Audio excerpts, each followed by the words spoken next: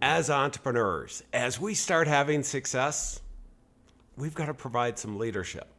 We have to inspire our team, our clients, our customers to really make a difference. And along the way, we got to be innovative as well. I mean, there's a lot to be done. And you wouldn't be watching this podcast or listening to it unless you wanted to accelerate success. And my commitment to you is to bring remarkable individuals, fellow entrepreneurs, who are out there making a difference. And today I've got a fantastic guest. He is an author, a speaker, a podcaster. He is and a professor. He's totally focused on leadership and innovation. And he's got some insights that are going to help you make an even bigger difference. Stay tuned. You do not want to miss this. Ordinary success? No way. You want amazing, remarkable, exceptional breakthroughs. Dig deep, think bold, drive hard, watch yourself soar beyond your dreams. AESNation.com. I'm so excited to have you here. You and I met at Jason Gennard's Mastermind Talk, and you were always surrounded by all the gurus out there. They wanted to get your insights. And I also saw you were a pretty good partier there as well. I still remember the scene in the row, but we won't go there along the way. But, you know, one of the things that since we met, I was very impressed. I picked up your books, bought both of them, almost done with one. And I wanted to share you with our audience. So first of all, thank you for making the time. Yeah, no, thank you for having me. It was awesome to meet you there as well. I wish they would have had a robe for you too. But, yeah, maybe not a big enough one for me. I don't know what it was. I maintain that I was cold, and that was better than a coat. So yeah, and it was cold. We won't. It was one of those outdoor parties that only California can have. That is really freezing. But in any event, a fantastic event. If you enjoy masterminds, Jason does a fantastic job with Mastermind Talks. But what I want to come back to, David, one of the things that I love, I'm very interested, and my fellow entrepreneurs are as well, is on this leadership stuff. I mean, many of us became accidental CEOs, and you picked out two of the tough areas to be really focused on in your studies and sharing, this leadership stuff and this innovation and where do good ideas go and how do we actually make them work and leverage and all this. And, give me a little background of how you got to being this, on the platform, TED Talks and all this other stuff. Yeah, well, I mean, a lot of it is that I hate to say a cliche, but is that kind of follow your bliss idea, right? I mean, where I'm laser focused is on facilitating the transfer of good ideas. And leadership and innovation are two areas where there's a lot of people talking, and not everyone's ideas are backed by research or backed by provable models. And that was really my goal, was to bring those through. I mean, if you go back to like 14 years old, this was never the plan. The plan was actually to be a writer, to be a novelist, right? To be your sort of John Steinbeck or Ernest Hemingway, although those things didn't really work out for them. And that's what I sort of realized. They didn't have that great a life, type thing. And so, that brought with it the desire to figure out, like, okay, well, what do you want to write about? And where I got really fascinated was around the time that I was at university. That was when your Malcolm Gladwells and your Dan Pinks and Chip and Dan Heaths of the world began writing. And that sort of as a genre really, really appealed to me because it did that thing. It brought together that sort of practitioner and that scientist or that empirical academic model, or as I like to say now, my goal is to tear down the wall between the ivory tower and the corner office. And this style of writing really does that, blends the practice with the research behind it. And so that's been the goal kind of in everything that I do, whether it's writing or speaking or the podcast or all of that. That's been my biggest thing. There's a lot of leaders out there that I think are really, really hungry for good ideas, provable models that you don't really know if it'll work for your company anyway. So that's really been the goal. It's so interesting, David, because what happens is that, I know I am hungry for information and this lifelong learning. I mean, that's why we both met at this Mastermind Talks. And so many of our fellow entrepreneurs are in CEO groups or listening to podcasts and videos and shows like this and yours, and we'll come to that later. But what I want to go lessons learned, because you've done a lot of this empirical research. You've had the privilege of working with so many fellow business owners, entrepreneurs, anecdotally, and one of the things that you talk a lot about is this innovation and great ideas, and this concept. I mean, that the world is waiting for these great ideas. What are you talking about in your books and your speeches about this? Yeah, so in my first book, I call this, the first book's called The Myths of Creativity, and this is one of the biggest myths. I call it the mousetrap myth. There's that saying, if you just need to build a better mousetrap and the world will beat a path to your door. And it's a fun saying, but it's total rubbish, right? I mean, history, especially entrepreneurial business history, is filled with great ideas that got rejected at first. And we laugh about some of them. Kodak invented the digital camera that led to its own bankruptcy, right? And Xerox invented the personal computer. And the truth is, these aren't sort of one-off ideas. In fact, most often our reaction to new and original ideas are to reject them. This is a bias that we all sort of have, because for an idea to be innovative, for it to be that thing that the market will see as a disruptor, it needs to be new and it needs to be useful at the same time, right? And the challenge is, if something's new, it departs from status quo, it departs from past experiences. But if we're going to judge it as useful, well, then what do we have to go on? We have status quo, we have past experiences, we have what the market's doing now. So we're simultaneously asking something to depart from our experience, but we need to use our experience to judge it. And as humans, we're terrible at this. And I think in a sense, this is good news, bad news for entrepreneurs. The good news is, when you experience that rejection, like, that's just another step in the process. Everybody's been there. Walt Disney tried 300 something times to get a loan from Disney World. We've all been there with the idea that people don't get your ideas. So that's the good news. The bad news is that as you scale, this is also a problem that you're going to experience. And because this is a bias that we all have, we all kind of need an innovators anonymous, right? Like, hi, my name is Dave. I have a bias against great ideas. And there are ways to mitigate that. And that's really what a lot of the smart leaders do, is figure out how can they mitigate this bias so they can have more of these great ideas. Let's go, because we're saying there's two parts to this, David, and yeah. I totally agree. And I want to take the first one. As entrepreneurs, I mean, there have been plenty of times like, the aha moment, I got it. Right. And on occasion, I've actually had, one company I did extremely well with that idea, but there were more than one idea. And, how do we go through as leaders where we get so excited? I mean, sometimes I think it's easy as an entrepreneur to be a manic depressive. And I've talked with a lot of the psychiatrists along the way. We've had a few. Ned Hollowell I interviewed here, and he said, no, you're not a manic depressive. You're just normal. Entrepreneurs, right. We're like Ferraris on the engine, but bicycle brakes, and it just causes accidents along the way. But how do we create, take these, when we think we have a great idea, and that bias as it's our idea, and we can waste just so much energy and really be disruptive to our own companies. But it may be that great idea we're struggling with, David. How do we deal with that? Yeah, so I definitely hear you. There's a lot of times where we're super excited about our thing and we're just frustrated because other people can't get it. And this happens often, and there are a bunch of different people who study sort of how ideas move through populations, what are the characteristics of ideas that spread really, really quickly. And we've learned a couple things about that. And I like to think of them as sort of the litmus test for, you're excited about your idea, but can you get other people excited by your idea? And there's a couple criteria to meet. Like the first is trial ability, meaning sort of how low is the bar for people to try it. Right? If it's really expensive to try it, if you're asking people to buy into your idea, but it costs, think about like the Segway scooter. Oh, a great idea, but it costs like $2,000 to try it. I'm not really very few people are going to take that risk. But if there's some way we can lower that bar, we know this from marketing way back. This is why we invented the free trial and the money back guarantee. But there are other ways that people still see psychological costs to switching their life to adopt this new idea. So very low bar to try it. We call that trialability. The other thing that we need a lot of times is observability, right? So the people who do try it have to be able to see a very easy to observe change as a result of adopting that new idea, buying that new product, whatever it is. And more importantly, sometimes this is called shareability.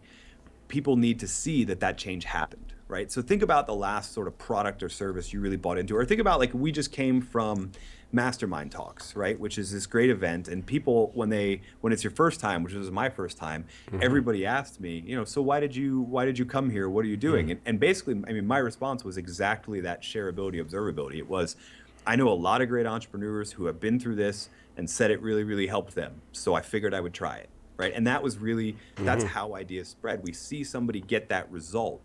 And then because of that, we're more willing to try it as those people share it with us. So you need a really low bar. You need to be able to observe a really big change once that's happened. And you need people to be able to sort of share it easily. If you have low bar to try it, easy change, but it happens kind of in a closet and nobody sees it, your idea is kind of dead in the water in a market. And by the way, this is the same thing if you're trying to sell the idea to investors or to other partners, et cetera. This is where like ideas like minimum viable product or minimum viable prototype become so useful, because again, they're lowering the trialability before we go forward with a huge initiative. We're just going to prototype and test it, and we're going to learn things from that. So those are the things that we really need to do. And the challenge is we have to take that alongside our idea as leaders, that Ferrari engine of just wanting to ram the change through immediately. That doesn't help us move it through the population we're trying to get. Well, what I love about this, David, I mean that, every one of the things you're talking about, the low bar to try, getting results right away, the shareability, that minimum viable product type or prototype, we're getting the feedback from the marketplace. I mean, the marketplace is telling us, because there's so many people who will give us advice whether it's a good idea or not. I mean, your mom doesn't really count unless she's going to write a check for this. Exactly. And we got to have check writers along the way, and that's what you're measuring. But I want to take it a little step further, because we did one side, and you brought up two sides, because then you start scaling up, and we've got a number of businesses. I got a bunch of people working with me, and they're really talented fellow entrepreneurs, and they're bringing ideas to me, David, and they're not my ideas. How do we, and they're just as passionate, and I am sure there's some gold nuggets there, but sorting through and all this, how do you recommend these business owners, our fellow entrepreneurs, deal with this? Yeah, so this is the challenge of leadership, right? Once you get to a position where you're leading others because of your entrepreneurial venture, one of the things you're going to be asked to do is make decisions. You've got to decide what ideas do we try and what ideas get killed. And the challenge is you can end up killing great ideas because we've got this bias. People are coming to you with a new idea, it departs from your line of thinking and your status quo, and they're trusting that you'll use your best judgment. But what are you going to use? You're going to use your past experience. So the one question I teach a lot of leaders, or I train a lot of leaders to ask, I stole it actually. I stole it from Roger Martin at We do not steal, we repurpose. We repurpose, Okay. right, exactly.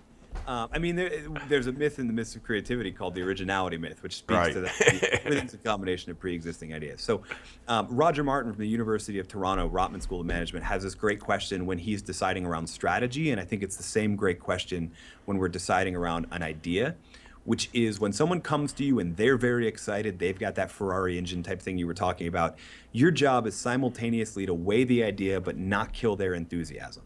Right? And how you respond, if you respond wholeheartedly, that's great, but you've now committed to trying the thing the way they wanted it to.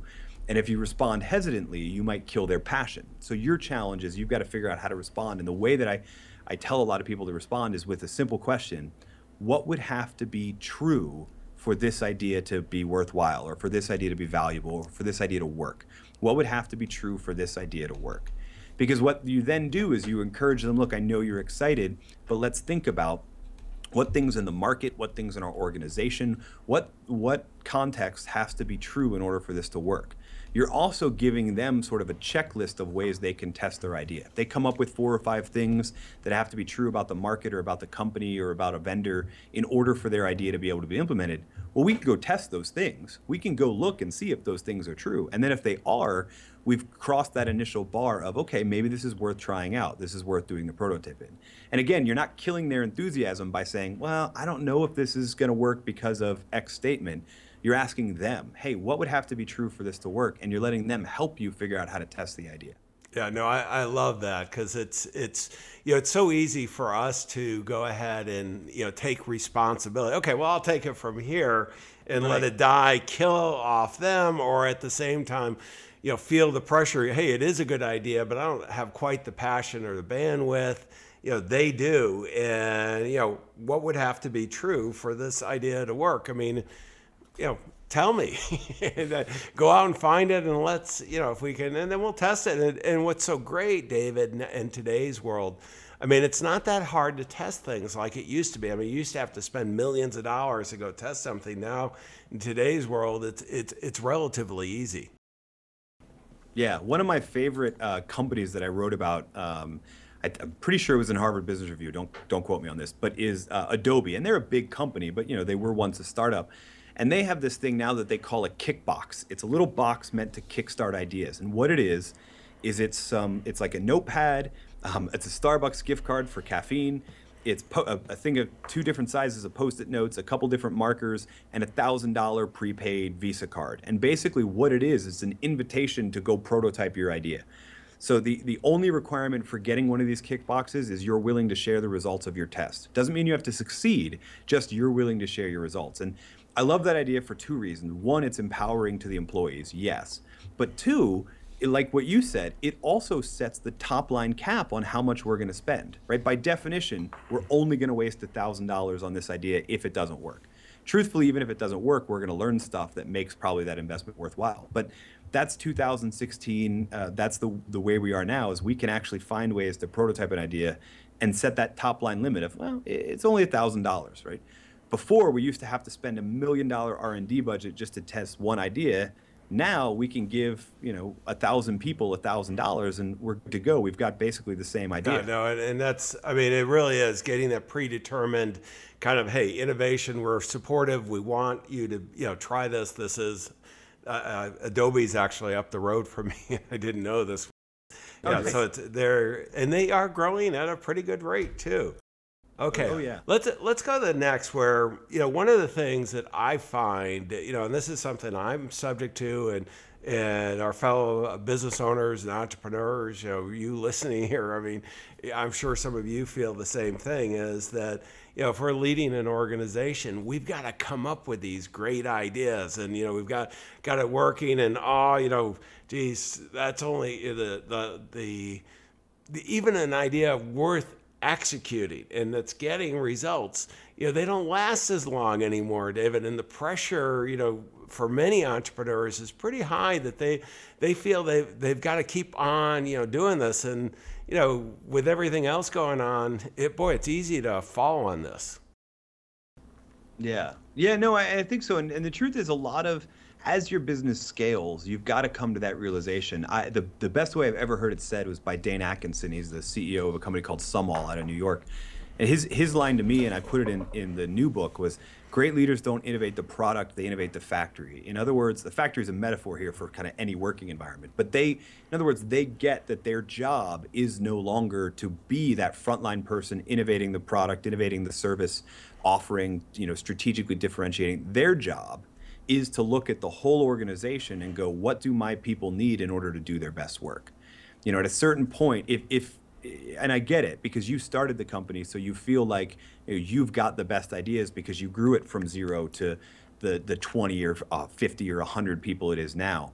But if you didn't need them, you wouldn't have hired them. And so a lot of it is taking that realization that my job now is to take care of them, because their job is to take care of our people, our customers, our innovation, et cetera. Your job as the person at the top is to innovate the factory, innovate the organization itself, to get your people what they need to keep doing all that stuff that you were talking about before. If you don't, you're gonna burn out, like you said, because you can't do it all. Well, and I think this is where so many CEOs, startups and small businesses never kind of make it to that next level, because they're always chasing that next idea. And if you take that same energy and the innovation becomes the systems that you're working on, one of the things, it just today, again, the technology is pretty easy to work on systems and see the incremental improvements, and in some case exponential with the new tools. You could do, I mean, all of a sudden, an individual running hard can do $1 million of revenue. You know, if they're really talented or have a great idea, maybe about 5 million of revenue. You know, they're not going to do 10 million. They got to get the systems, and then you get 20, 100 million, and that's where the systems are really working. And we're getting rarefied air because people are, you know, so many of us are just thinking we have to come up with something new. No, we got to really run with what we have and put those in place and support our team, as you're saying, David. And you know, one of the things that I love about the work that you do is so powerful is that you are an observer out there. I mean, you've got your own business sharing these ideas and everything else. I would count you as a fellow entrepreneur, but your business is one of observing, and you have a really good mixture from the academic side and the entrepreneurial side. And one of the things, you know, I know, you know, so many people, this one I actually have not been guilty of. It's one of the few things, because I taught grad school investment theory and grew up on the financial side. I had the privilege of working with the 4 guys who ended up winning the Nobel Prize in economics in different years. So I have a great respect for the academic community. But I got to tell you, so many of my fellow entrepreneurs, it's like if you haven't walked the path in front of me, it can't be worthwhile. And, you know, and you write about this, David. How do we, you know, help our fellow entrepreneurs really understand that there's some really good ideas on both sides of that wall? Yeah, well, I mean, I get it, right? There's players and there's coaches, and it's really tempting to say, like, if you're not, I mean, I'll use a American rules football analogy, right? I'm a quarterback. If you're not a quarterback, what are you going to teach me? Well, there are people who are, you know, 1,000 feet in the air looking down on the entire field. They've got some things they can share with you, right? And so, and granted, your job is not just listen to them and don't listen to QBs, but your job as the leader is to listen to all of the different perspectives. And that's where, I mean, I come from that academic background of, you know, my job is to tell entrepreneurs what other entrepreneurs are doing, right? And then also to pair that with, here's the research in human behavior and in social science that's why this is a good idea. Right. Your job as the entrepreneur is to figure out how this applies to your company. And it's interesting because it's the number one pushback that I get from a lot of people. I mean, I hear it all the time. It's like, well, yeah, but you're not running, you know, a 100-person company. You're right. And then I also came from talking to high-level economists and management researchers who are doing studies on those same companies. And here's what I can tell you. It's not my job to tell you exactly what to do, right? But it's my job to speak to where you are on the path and give you an idea of what that path looks like from other people's perspectives. Nobody, I mean, ultimately, I mean, I love that idea of you've got to be going down the same path as me, but the truth is no entrepreneur goes down the exact same path of any other one, right? And so there's a limit on how much we can learn from hearing about just one other person's path and copying exactly what they do. It's either not going to work because it was from a different time, they did it 10 years ago and it's a different market now, or it's going to work but you're not going to be happy because it's not true to you. Your job is to listen to as many different perspectives as you can get and figure out how that applies to you, right? And I've sort of taken it on me that, you know, my job is to help you do that by giving you lots of different perspectives. So, you know, I'm an entrepreneur. I run the 0 headcount model, and so other people that do that, there's some stuff I can tell you about how I run my business. But the true value is I can tell you what I've gotten from a variety of different perspectives and put that in a way that you can take it, apply it to your life. That's the sort of service offering that I give to people. Well, and David, let's change segments because I want to go to some of your work here, and let's go to the book of the day. And I'm going to pull up on Amazon your Under New Management book. And I got to tell you, the day, I think I bought it it has a date, April 26th. I bought it. It was the day I met you. Oh, that was so nice of you. Well, and it wasn't, it actually had nothing to do with being nice. I thought there was some real value that I could bring, and there is. And why don't you tell our fellow entrepreneurs, you know, what's in that book? I mean, what caused you to write it? And then, because, I mean, there's just so many lessons in there. But give us some perspective. Yeah, so I mean, what influenced it was really this idea that there's a lot of kind of the business press is littered with a lot of crazy ideas from different entrepreneurs, different companies on how to run their companies. Everything from, you know, unlimited vacation to total salary transparency to not having any management structure whatsoever. My goal was really to sort of cut through the clutter and go, okay, what are the ideas that aren't just sort of fads, but actually represent a shift in the way that we're working? See, most of us, when we think about management, when we think about how to run a company, we're using ideas that were actually invented almost 100 years ago by a guy named Frederick Taylor. Frederick Taylor, Principles of Scientific Management. Anybody that's gone to business school, like, this is lecture number 1, day number 1, right? The problem is Taylor was trying to figure out how to manage a factory, a physical place that would produce stuff, an assembly line, right? And the assumption in that was that you had 2 tiers of people, management and labor. Management's job was to figure out what to do. Labor's job was to not question and just do it. Most of the businesses that power our economy today don't work like that, right? We've switched from a physical factory to an idea factory, right? Most of us are called to, and even our employees are called to make decisions, come up with ideas, solve problems. And that requires a different style and a different sort of management. And the ideas that are in this book, I think, represent not just kind of different ways to run a company, but different ways to run a company for the era that we're in now. As I like to joke, the future's already here, it's just not evenly dispersed. And the ideas and the companies profiled in this book are the ones that I think represent sort of where we're headed. So you can go there or not, but your talent and your most valuable people are going to be attracted. Well, and what I loved about it, David, that is really helpful is you took kind of almost an idea or a case, and you went through in each chapter, and it really gave me the chance, like, okay, that one, you know what, I got to consider that. Oh, that's exactly what I need. No, that one's not going to fit in my business. And you could be really selective because you went deep enough to get the mind working. And most of these, not all by any means, but most of these I'd kind of heard of. Mm-hmm. But you actually, not only share the story, but how it was being applied and kind of raise, how, as a fellow entrepreneur, you might do it. And that was great. So thank you. Oh, no, thank you. Yeah, that was absolutely the goal, right? It couldn't just be one company doing one idea. I had to see it at that hot, cool startup, but I also needed to see it at a supermarket, right? And then there needed to be, I'm an org psychologist by training now. There needed to be real research into human behavior that explained why this was such a good idea. Because otherwise, it's that same old, here's a 4-box model, and if you just do this, your life will be fine. That's not the truth about how companies run. It's better to go, here's 4 or 5 companies that are all kind of doing different spins on the same principle, and here's the science behind the principle, and you can figure out how to best bring that to your company. Let's go to the another book that you wrote that is a great book that I have but have not read yet. But you said to start with the under new management first, and I have The Myth of Creativity, the truth about how innovative companies and people generate great ideas. And we've kind of touched on all of that, but give us a little bit of what's in the book. Yeah, so just like there's a lot of faulty beliefs about how we're supposed to run a company in 2016, around creativity and innovation, there's a lot of stories. There's a lot of misconceptions. If you think about even people who use the phrase like, I didn't feel inspired when it comes to creativity and innovation, they're actually relying on language that speaks to the old Greek ideas about the muses and all of that sort of thing.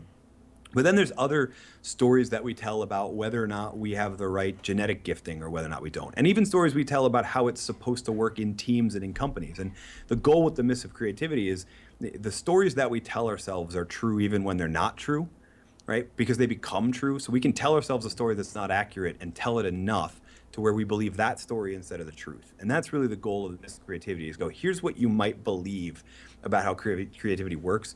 Here's what science and the experience of some of those companies that we admire, Google, Pixar, Apple, et cetera. Here's what the science shows, and what the most innovative companies show is the actual accurate story. And if you're in that disconnect, it's time to rewrite your story and tell yourself a better one. And it is so important to do all this. And that's why I love it. I'm going to go to your website as a resource here because what I like is you're very focused on 2 things, and the website makes it very clear. How can I help you?